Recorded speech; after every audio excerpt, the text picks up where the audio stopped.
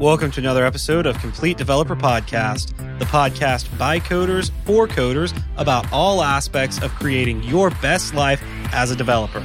I'm Will, the accomplished developer and aspiring software architect. And I'm Beej, the journeyman developer sharing my journey in development. Being asked for advice and help is a double-edged sword.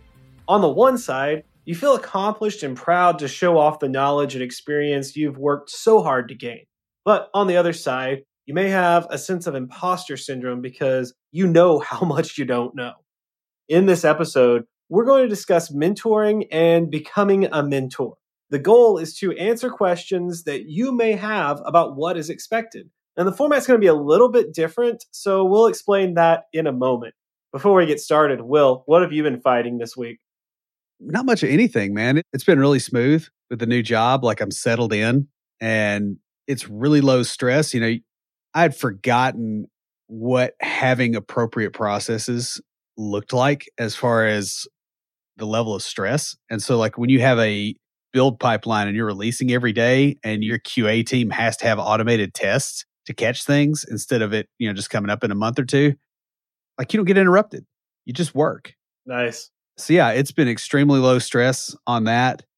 I guess the only other piece of news is I finally found somebody's hobby website to help me with my cases on Russian. Oh, cool. So like there's 6 different cases. And so somebody like stood up a little hobby website and I've been like beating that thing to death. So I contacted them. I'm like, hey, could I just pay for a couple of months of your hosting or something so that I can kick the crap out of your web host until I lock these in. I hadn't heard anything back, but who knows? That's cool, man. Like I felt bad because I'm like, this may be somebody's like code school project, and I'm on there every day. Yeah. So what's going on with you? Well, it is National Sound Check Day, and it would be more impressive if I had thought to say that the episode that came out today, but it is December 12th or 1212. Oh, it's another one of those. Yeah. That's like the dad jokes of calendaring. Yes. On that, I took my acoustic guitar to practice this evening. They were practicing one of the songs that I'm learning for my audition, and the worship director told me that I could play along in the booth. What I didn't know is that my friend Demi, who doesn't normally lead songs, was leading. So they usually run through it 2, sometimes 3 times. The first time they did it, I was like, no, I'm going to be on the board because I want to mix for them. I don't want to just if it was one of the regular song leaders, I could just put it in kind of in their range and just leave it and then go practice. But I wanted to mix for him since he doesn't normally lead. And so I got him in a good position. And then the second round, I actually got to play along. And let me just tell you, that's a fast song. For my audition, I have to learn a slow song and a fast song. And I got the slow song down. I've got the chord transitions and the rhythm down, but I haven't built up the speed yet. So yeah, that was a good little wake-up call that I need to focus on that for the next few weeks. This week, I've been in an Introduction to R programming class. The favorite language of pirates. Arr, yes. Speaking of dad jokes, it's basically any intro into language course. I mean, it's an introduction to the language. Though the instructor kept talking about how it's a really old language. So I'm thinking it's like, C or COBOL or just something like that. But no, it was developed in the 90s. Yeah. I mean, it's older than C#, but I like the class, though I'll be honest with you, I'm not a big fan of these all-day courses, just because by about the 3rd or 4th hour, I'm just fried, and I need to process what I've learned. They try to break it up with activities and such, but other than lunch and 2 short breaks, you're kind of restricted to just sitting and listening. Yeah. And it's just like, after 3 or 4 hours of that, I'm like, I'm done. No matter how hard I try, my mind just floats away. And I'm like, a lot of times I'm going and doing work. I'm like checking emails and stuff like that. So, but speaking of sitting around all day, let's go ahead and get into our healthy book for book club.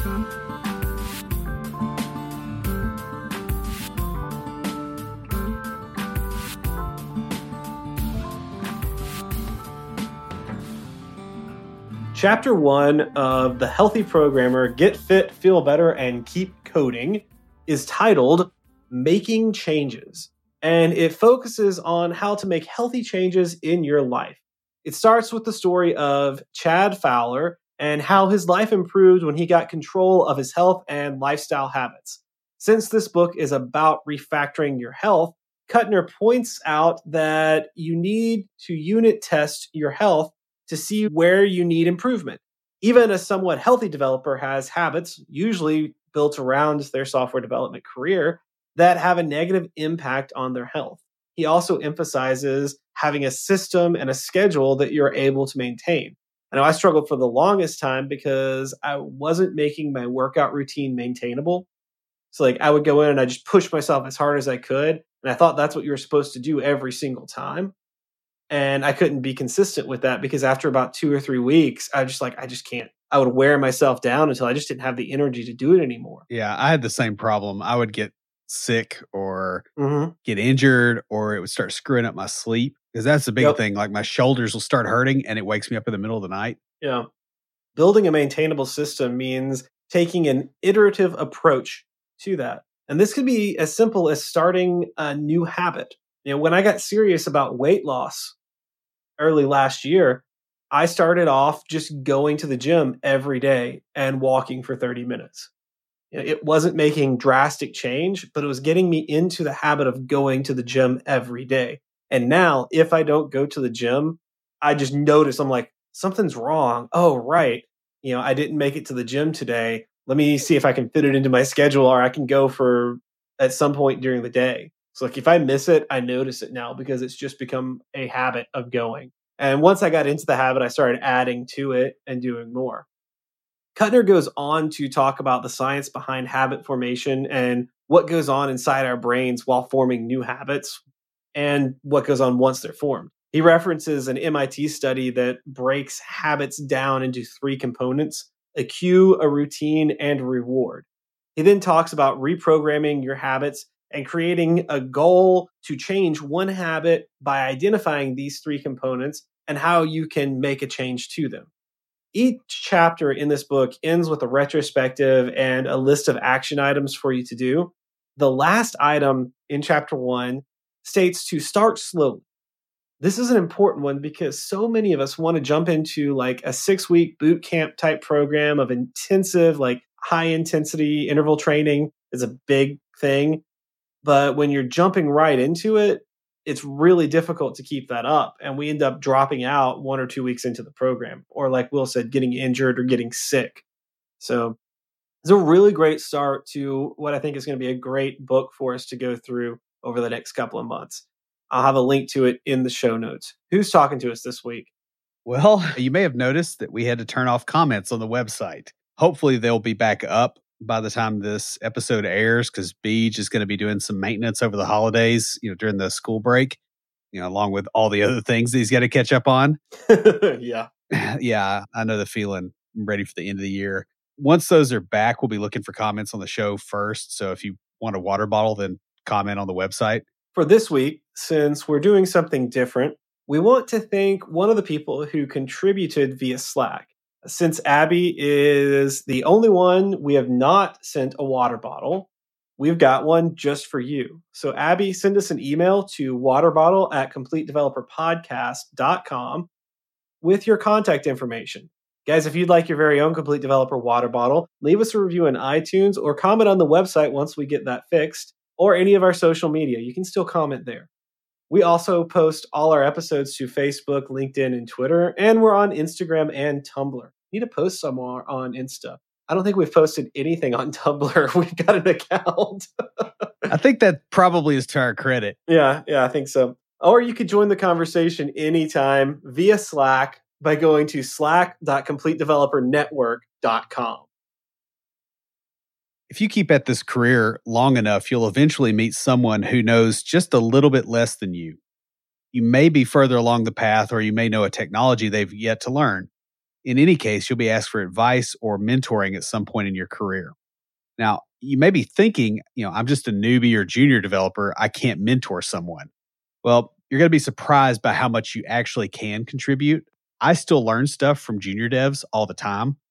That's one of the best ways to pick up new things as a senior dev, by the way, just a party trick there. Juniors can mentor more senior developers in areas where the senior may not be as familiar. With the landscape changing as quickly as it does, every few months, junior developers are coming in with knowledge that some seniors have not had time to pick up yet.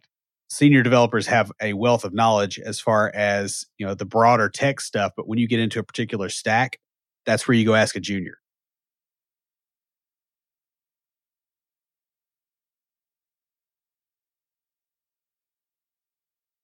Mentoring can be tricky because you have to balance helping the other person learn with getting the job done and your other responsibility. You also have to know when a person is really in need of help or when they are just being lazy or don't think they can do it. There's a trap to avoid in solving the problem for them all the time. You want them to be able to learn the resources to do it for themselves. In this episode, we're going to delve into these topics. The format of this episode is going to be a little bit different as we've delved into more technical topics. We haven't had as much discussion as in our earlier episodes. Will and I were talking about this a few weeks ago, and so we're going to try something new, sort of new. We're going to do a Q&A style format for this episode. The idea for this came from a couple of questions that I wanted to ask Will, and I thought, I should make an episode about it. And then I posted in Slack asking, hey, what questions do you guys have about mentoring? And as those started coming in, I decided to go with, rather than try and write out an episode that answered each of the questions, I decided to, hey, let's build a discussion where it's almost like an interview. We're kind of interviewing ourselves or letting our Slack members interview us through the outline. So we just want to shout out to the members who contributed to the conversation where I grabbed these: Abby James, John Wells, Adam Staples, and Dave Harned. So thank you guys. We really appreciate you. And Abby, shoot us an email because we got a water bottle for you. I'm pretty sure John and Adam have water bottles. Dave, if we haven't given you one yet, dude, let us know. Yeah. You want to. Where we both live. Hopefully he's got a water bottle, unless he just really doesn't want one. Let us know. All right. So the very first question, how do you define mentoring? Yeah, I think this is an interesting question because it's not just about defining mentoring. It's also, how do you define teaching? Yeah. Where the line is between, okay, I showed somebody how to do something and I'm advising somebody how to proceed with a larger problem. Mm-hmm. And I think mentoring is the latter.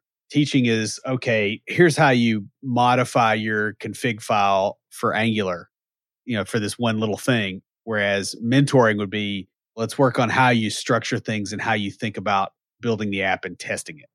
So I agree with you. I like that difference. And I'm glad you brought up the teaching thing. I think of teaching as a little bit more formal than mentoring. Yeah.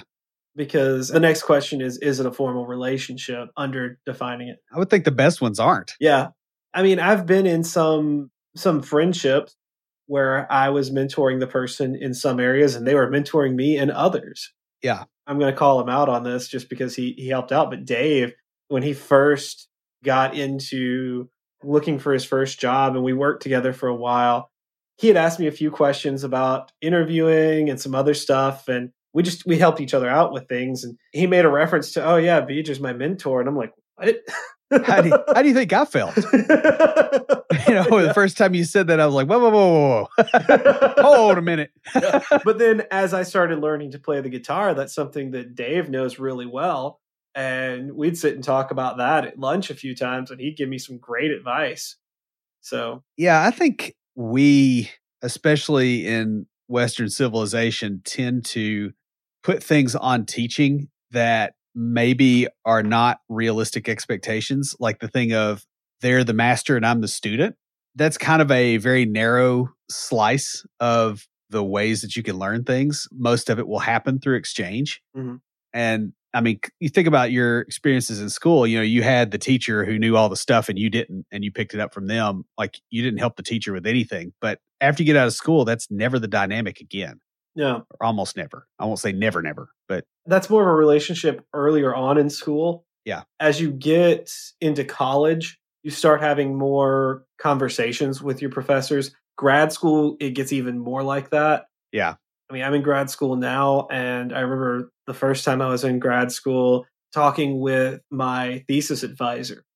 And, I was studying anger expressions in athletes.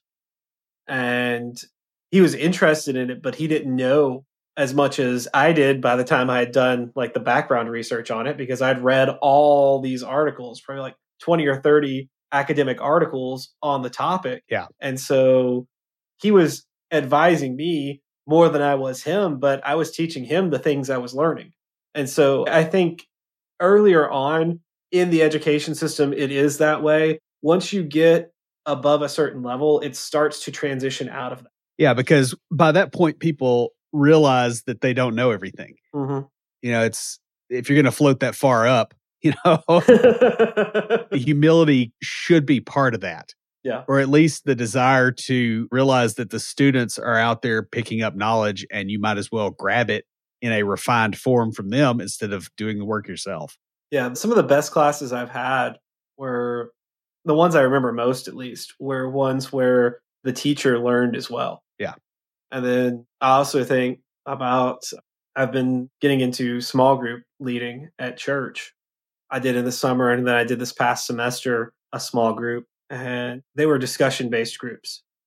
So rather than like some of the groups, we're doing this book or we're following this, and you read along, and then the person who is leading the group is sort of teaching you because they've read the book a couple of times and they've taken notes and they've done all this research. So they're leading the discussion. They're doing that.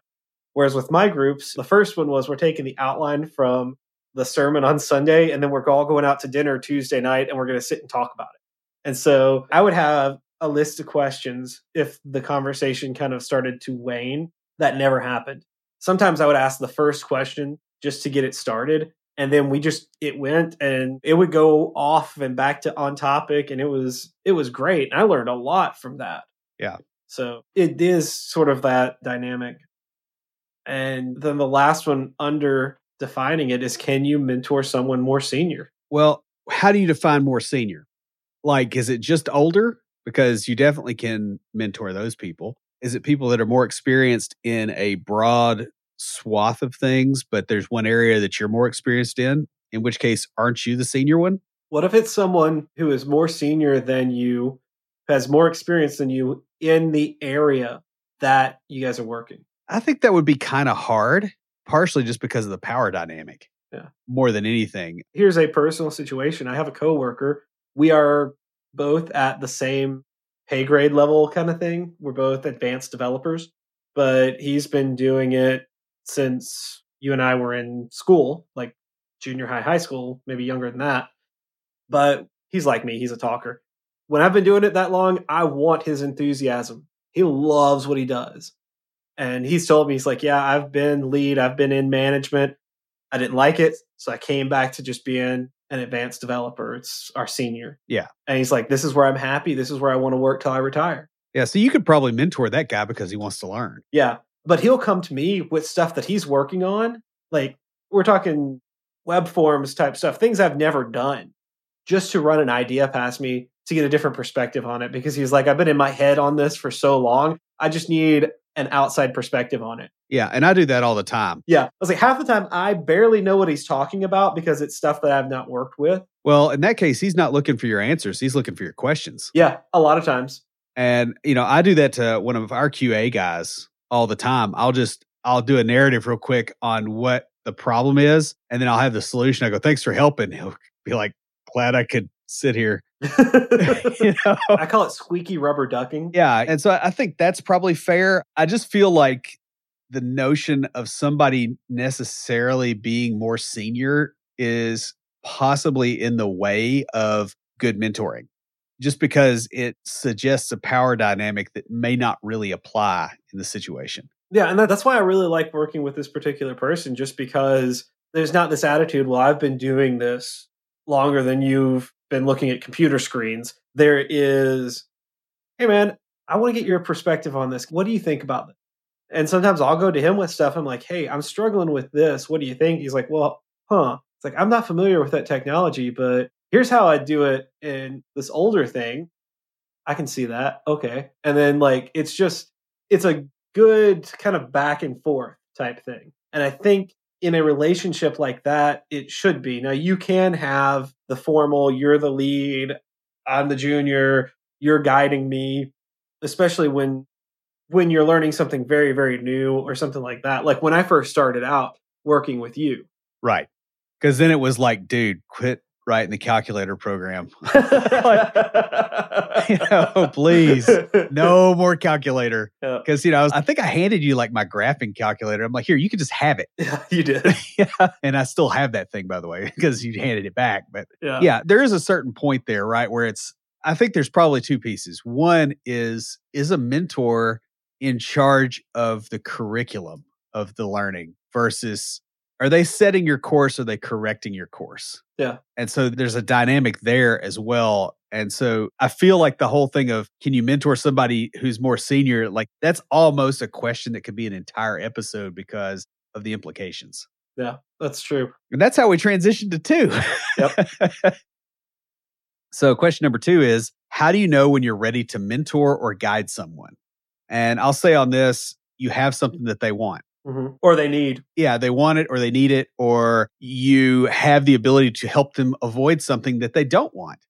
And, that's pretty much the long and short of it. Now, the other thing I will say is I really hate the recent phenomenon of I'm a 25-year-old life coach, right? Like that bugs the ever-loving crap out of me.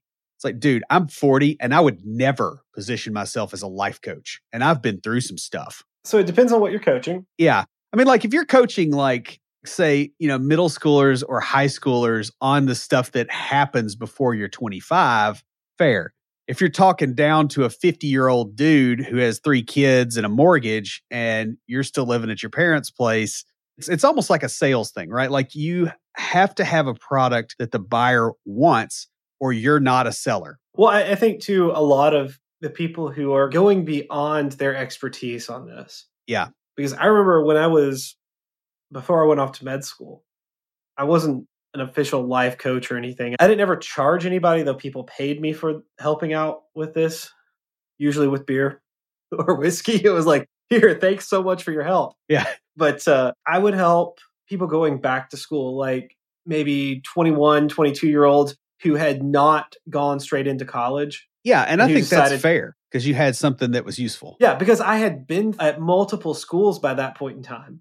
I'd gone to 3 different schools, so I'd gone through the admission process. I'd gone through that, and all the help at least back then, I don't know if it's changed, but all the help back then was aimed at helping high school students. Yeah, or their parents. Yeah, well, it's aimed at helping high school students transition to college. It wasn't aimed at helping 20-year-olds who had worked for 2 years transition to college. Right. And go through the application process and stuff like that. So that's where I stepped in and helped out, mostly just friends of friends and things like that. But they always they compensated me by, oh, hey, here's a thank you card with some money in it or something like that. Yeah. Here's something to help you kill some brain cells in an enjoyable manner. Right. But yeah. So like you were saying, if you're guiding people who are not as far along the path as you, now where I could see a 25-year-old guiding a 50-year-old would be in the situation like that, where the 25-year-old has been to 2 or 3 different schools and is guiding them on how to apply to school. Yeah. Or teaching them how to code because the 25-year-old's been doing it since they were 13 and the 50-year-old wants to learn. Yep. I can see that too. That's a good point. Yeah. That's why I was thinking the seniority thing. I'm not sure how you measure that. It's like, Can you coach people that you're better than? What? And I mean, just better in a subjective sense. It's like, what's better? What is the term we had in martial arts? Senpai. Yes, that's what I was looking for. Senpai. Someone who's a little bit further along down the path. They're not at the teacher level down the path, but if you are a little further along than someone else, then you can mentor them in the areas that you have been in. Right. So it's a limited scope seniority. Yeah. So you could be a junior developer, and we have some. When we were talking about doing some mentoring with Developer Launchpad, we had some junior developers who were in their first jobs who wanted to help out. And we're like, hey, you'd be great for mentoring the people who haven't gotten a job yet. Yeah. That are coming up and they're going to their first interviews and stuff, because they're going to be better at mentoring them than probably you are, because you're not applying for those kind of jobs and you haven't in so long. Yeah. I would also say that, probably the other side of this question is maybe the more interesting one is, how do you know when you're not ready to mentor or guide someone? Yeah.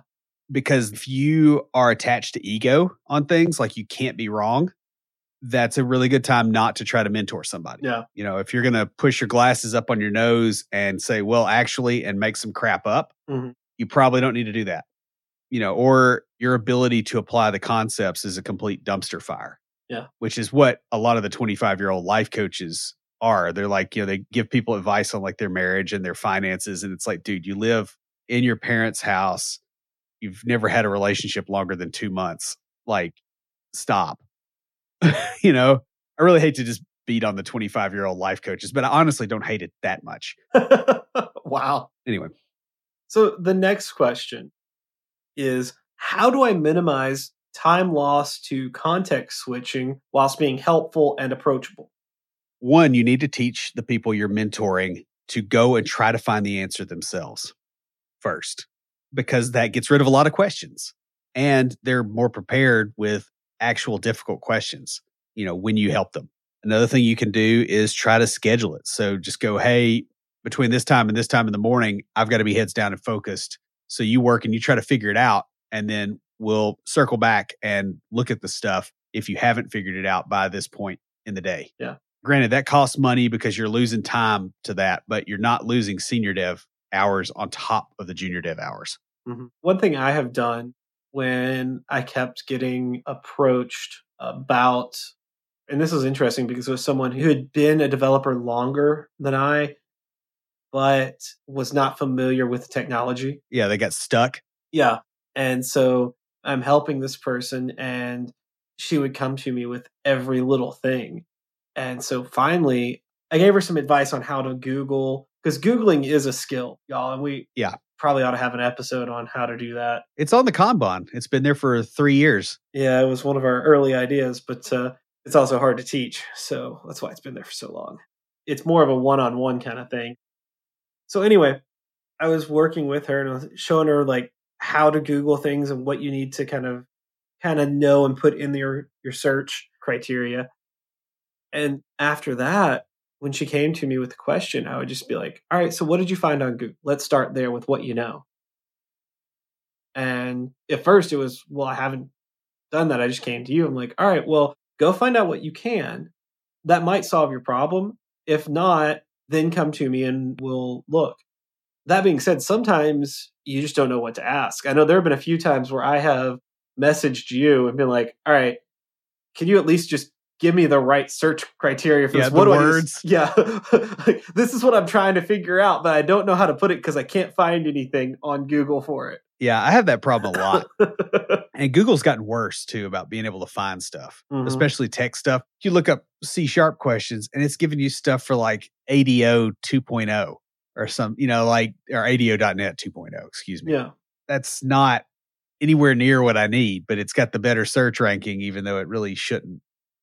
So I will say being helpful and approachable. The other thing you need to do is make sure that your manager knows that you're mentoring people and you don't just take that on if you think that it's going to be a problem with your productivity, because you can throw yourself under the bus. That doesn't help anybody, including the person you're mentoring. Yeah. You may have to talk to management about why having that time is important. One thing that we've kind of talked around, but we haven't really said, is set aside time for it.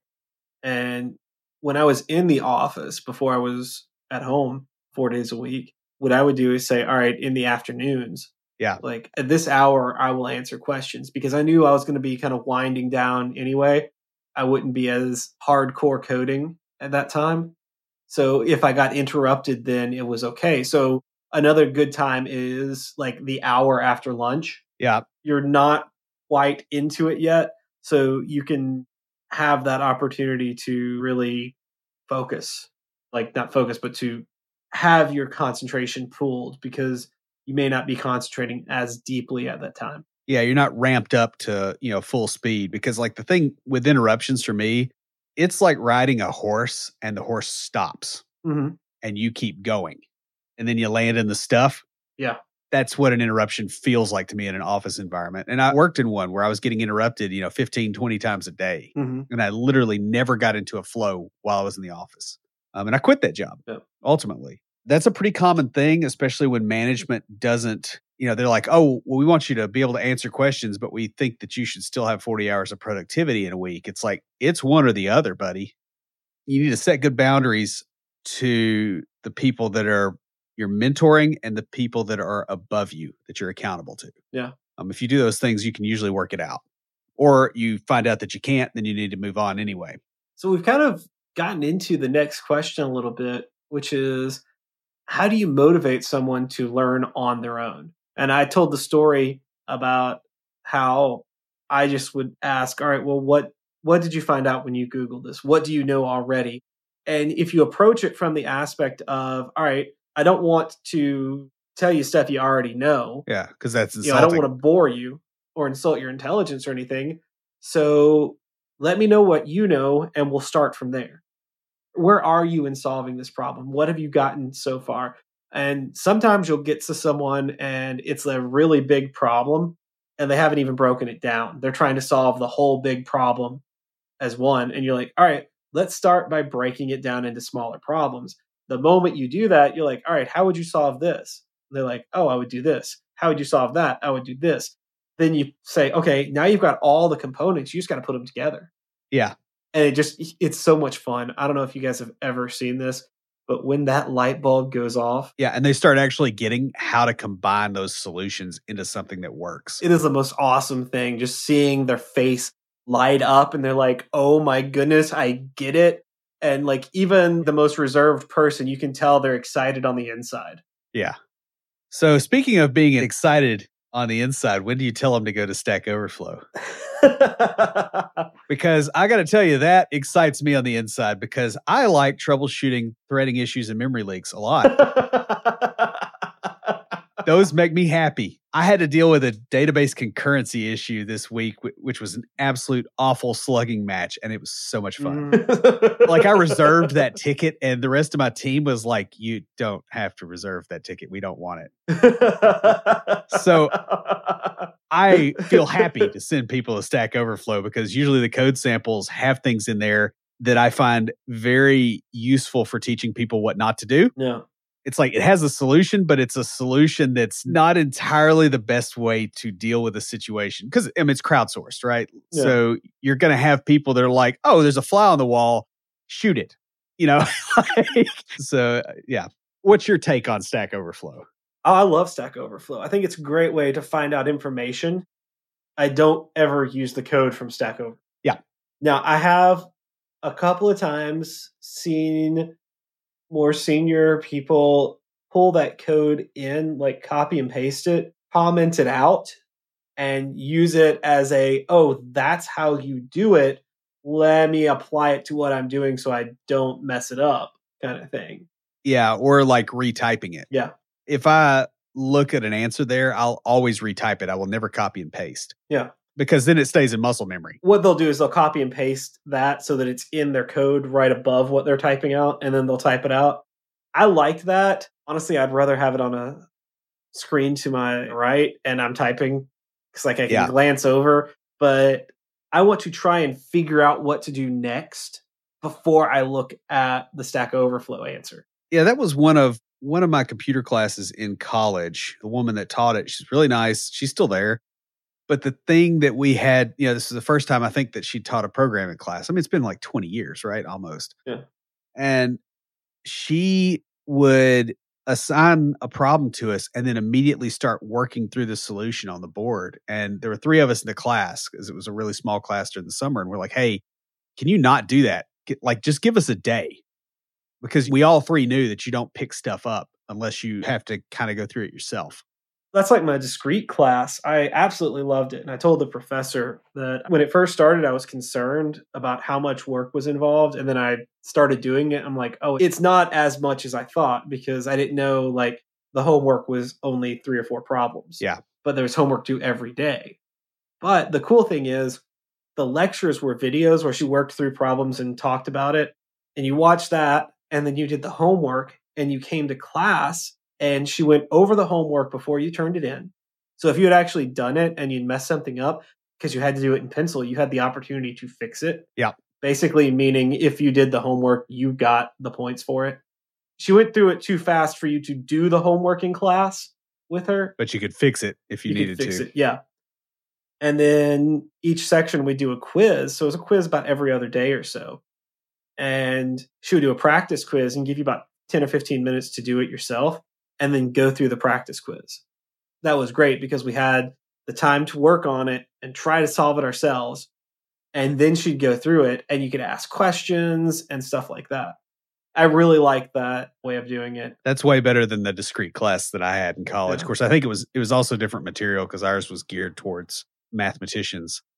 That teacher didn't help at all. They didn't show you how to do it. Just was like, okay, here's the next thing. Does anybody have any questions on this? And you're looking at it and you're like, this is all Greek letters. I don't know what I'm looking at. Yeah. I don't have any questions because I literally can't formulate a question. Yeah.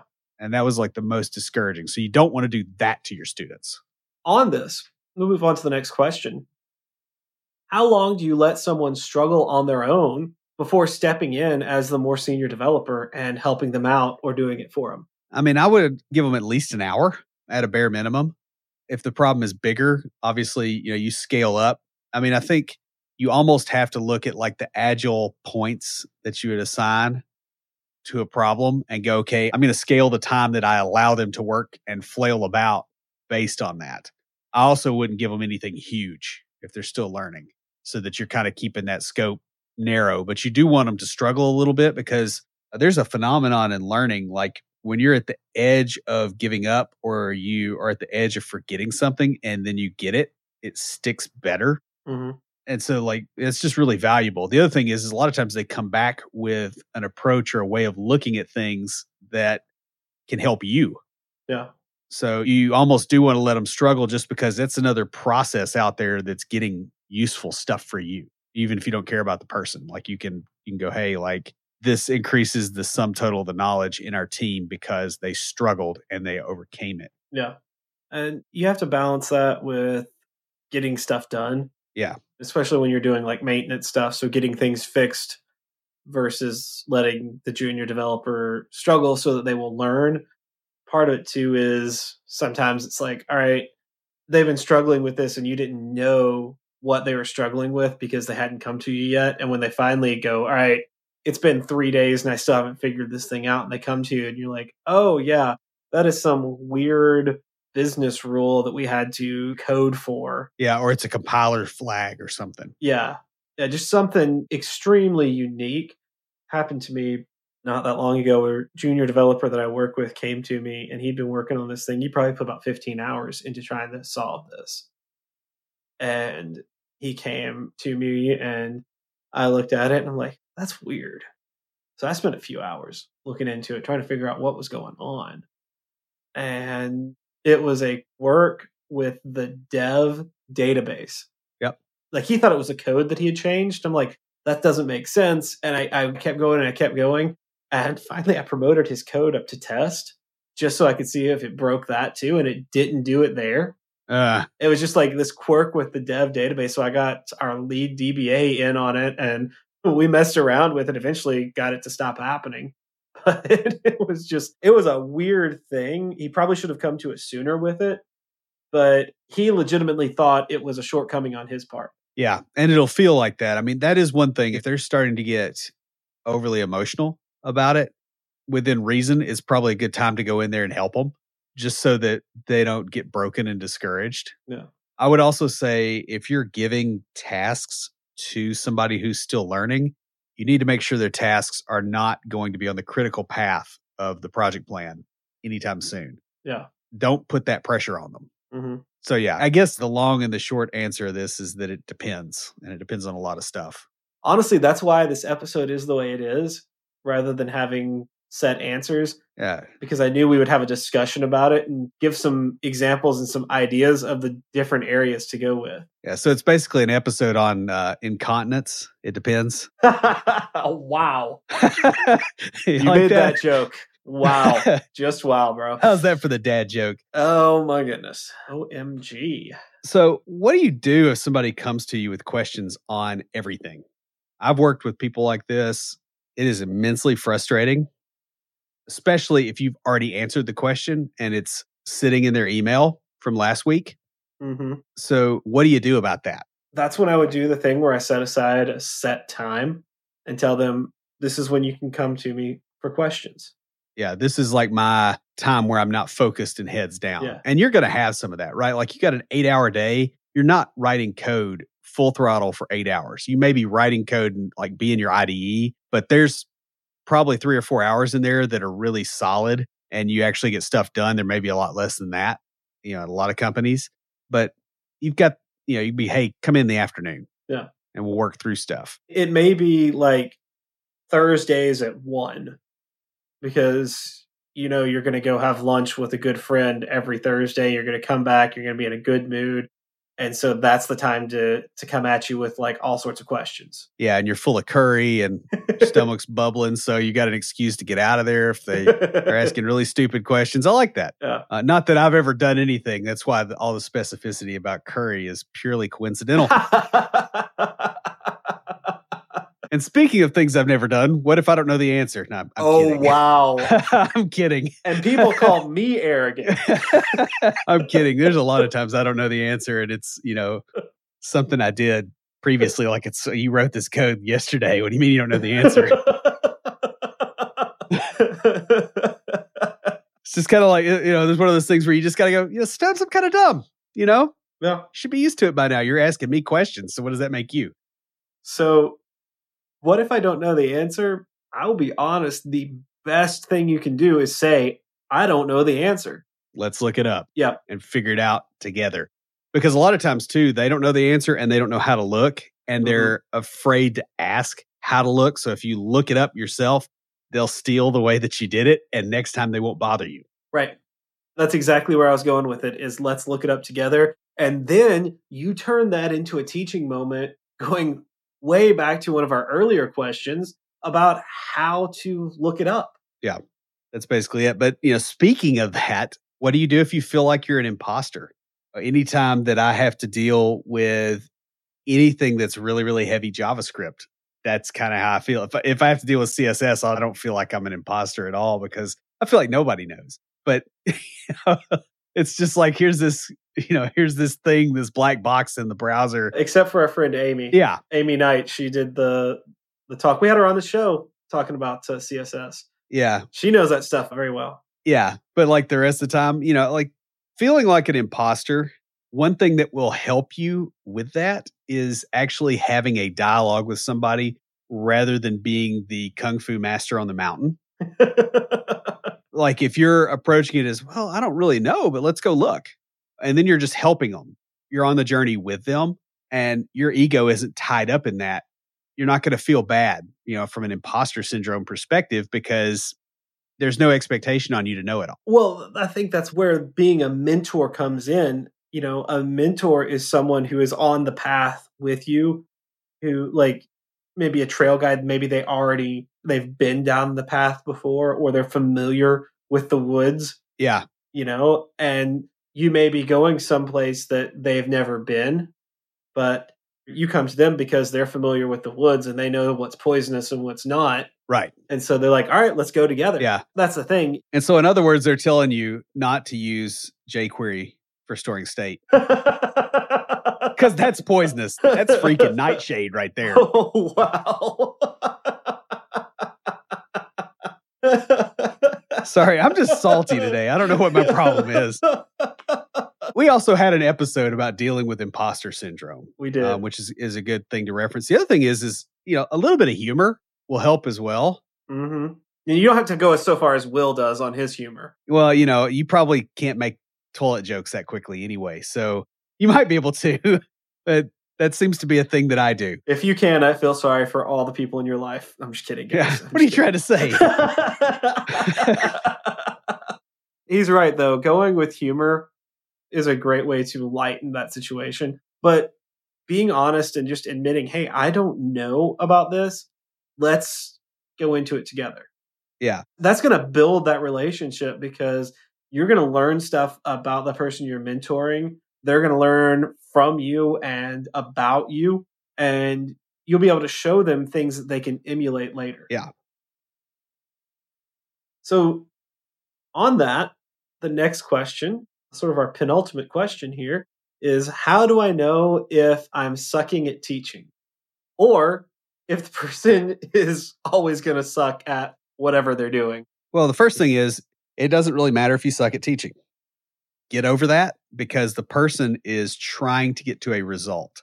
There are ways to improve your teaching. And usually the way you improve it is by being terrible. And then kind of going back and going, all right, that did not work as I intended it to work. So treat it like you're coding. Yeah. You're trying something new. I've been dealing with worker services in .NET Core 3.0 lately. So the docs even haven't caught up with you yet. Right. That came out 2 months ago. Yeah. Out of beta 2 months ago. Yeah. Everybody but the guy that wrote it sucks at it. And he probably does too because he can't remember it all. Yeah. So it's like, I love what I'm getting to do because I'm getting to do some really cool stuff. But I was trying to explain what I was doing to my lead developer, and I was doing a terrible job at explaining it because I barely understand it. I just know you do this happens. Yeah. And she's like, well, why is this? And I'm like, I don't know yet. I'm still figuring it out. Her response was kind of like it wasn't exactly better you than me, but it was kind of like that because I don't think she's interested in traveling down this path. Yeah, I've had a few jobs, but I don't think she likes learning at this bleeding of the edge. Yeah, and I don't either. Like, I think that's something that younger devs like a lot more, or people that haven't maybe been coding as long, which is good, right? Because that's the expendable foot soldiers, thanks, as it were. Because I think once you've done this for a while, you remember all the times that you learned the bleeding edge stuff and Microsoft changed it. Yeah, there's that. Data access frameworks, I have done those all the way back to the ODBC API. And so it's going to be hard to convince me to go learn something new that just came out until version 3 or so, just because of that. Back to the sucking at teaching, I would say that if you can't make the material stick for the person, that is a problem. I'm not going to phrase that as you being a bad teacher. You just haven't found the thing that works yet. I think the intent of the question is, and I just reread it while you were talking, I was like, I feel like we're a little off on this one. I think the intent of the question was, how do I know the difference between I'm a bad teacher and they're a bad student? Well, if you think they're a bad student, you're a bad teacher. It's not the teacher and it's not the student. It's the interaction between the two. It's like the barycenter between, the earth and the moon, like the center of gravity between the two isn't one of them. It's a spot out in space.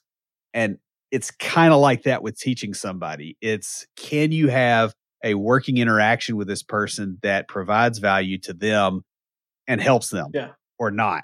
It's both of you. I agree.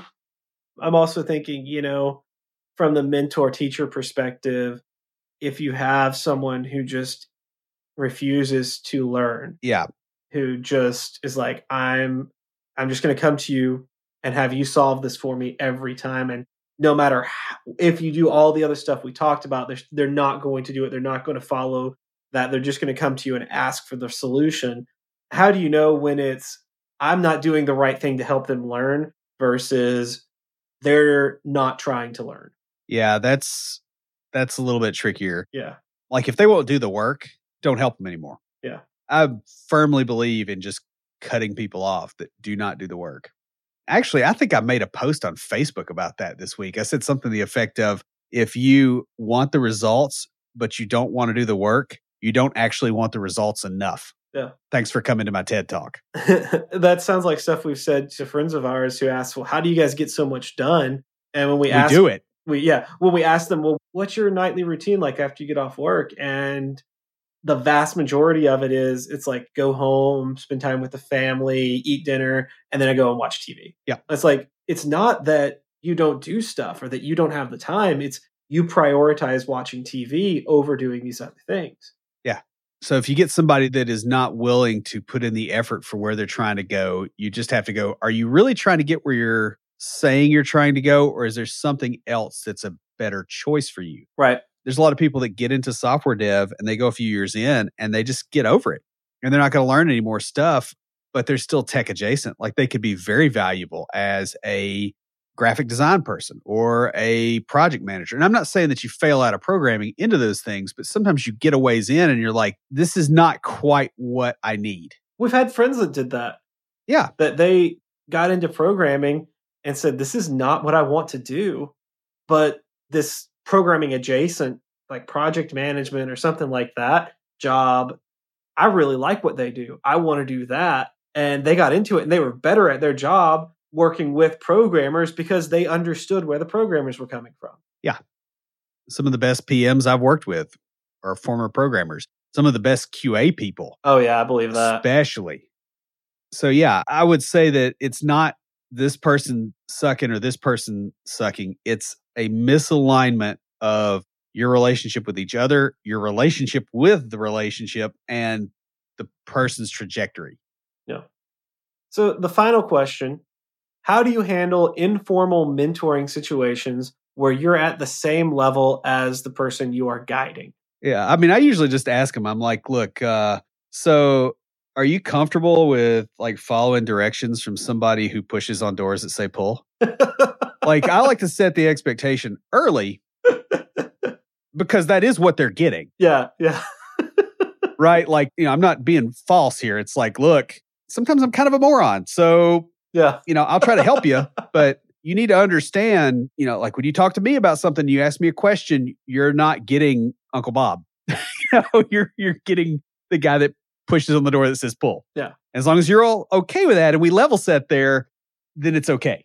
I think in the situations I've been in where we were around the same level, it was more of a give and take. Yeah. Like when you and I were doing martial arts together and you were a little bit ahead of me because you've been doing it a lot longer, but in the particular art we were in, you've been doing it a little bit longer, but we were pretty close. And when we worked together, it was, oh, hey, I figured this out. Yeah, this works better for me. And sometimes you'd be struggling with something. I'd be like, hey, this is how I do it. And you're like, I never thought about doing it that way. And then you do it and it worked. And it's sort of this give and take and back and forth. Yeah, it's a hacking session, not a classroom. Right, yeah. And it's like different mentoring relationships are going to be different. So it is a relationship. So the relationship that Will and I have is very different than the relationship that I have with Amanda. Thank goodness on both of our parts. Yes. I just really don't even know what to say to that one. The topic of being a good mentor gets people passionate. When we asked our Slack channel for questions, we saw as much discussion on how to be a good mentor as we received questions for the episode. And the conversation kept going after I had already gotten my questions. If you aren't a member, go over to slack.completedevelopernetwork.com and sign up. We have a lot of fun and a lot of great discussions on there. Remember, no matter where you are in your journey, you may be asked for advice or help by someone. Just because you're a junior or a newbie doesn't mean you don't have something to offer. Also, for experienced developers, it can be difficult to remember what it was like to not understand some concepts. Use the information discussed here to help you better yourself and those around you. That pretty much wraps us up before we close everything out. Will, what do you have for us this week for Tricks of the Trade? Well, along with the whole mentoring thing, when somebody comes to ask you a question, don't necessarily take the question at face value, because a lot of times there is another thing hidden in there.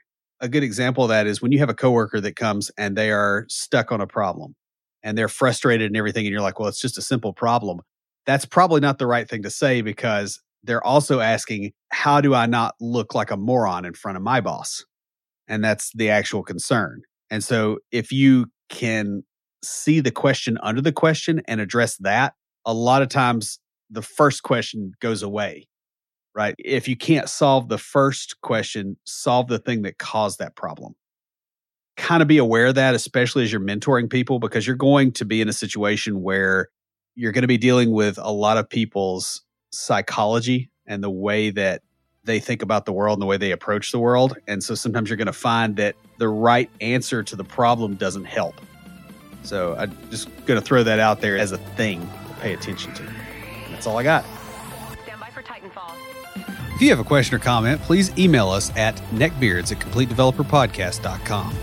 Our theme music is an excerpt from Stand By for Titanfall by Pure Bells, available on SoundCloud and licensed through Creative Commons. The intro music for IoTs is Hillbilly Hip Hop by Jason Belcher.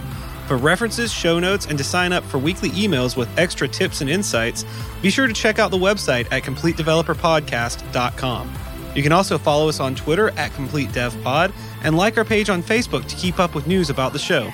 Catch us each week as we broadcast live, talking about what's going on in the tech world and answering listener questions. Learn more about all of our shows and groups by going to CompleteDeveloperNetwork.com, where you'll find links to Junior Developer Toolbox, Developer Launchpad, and our other communities. Thanks for listening. See you next time.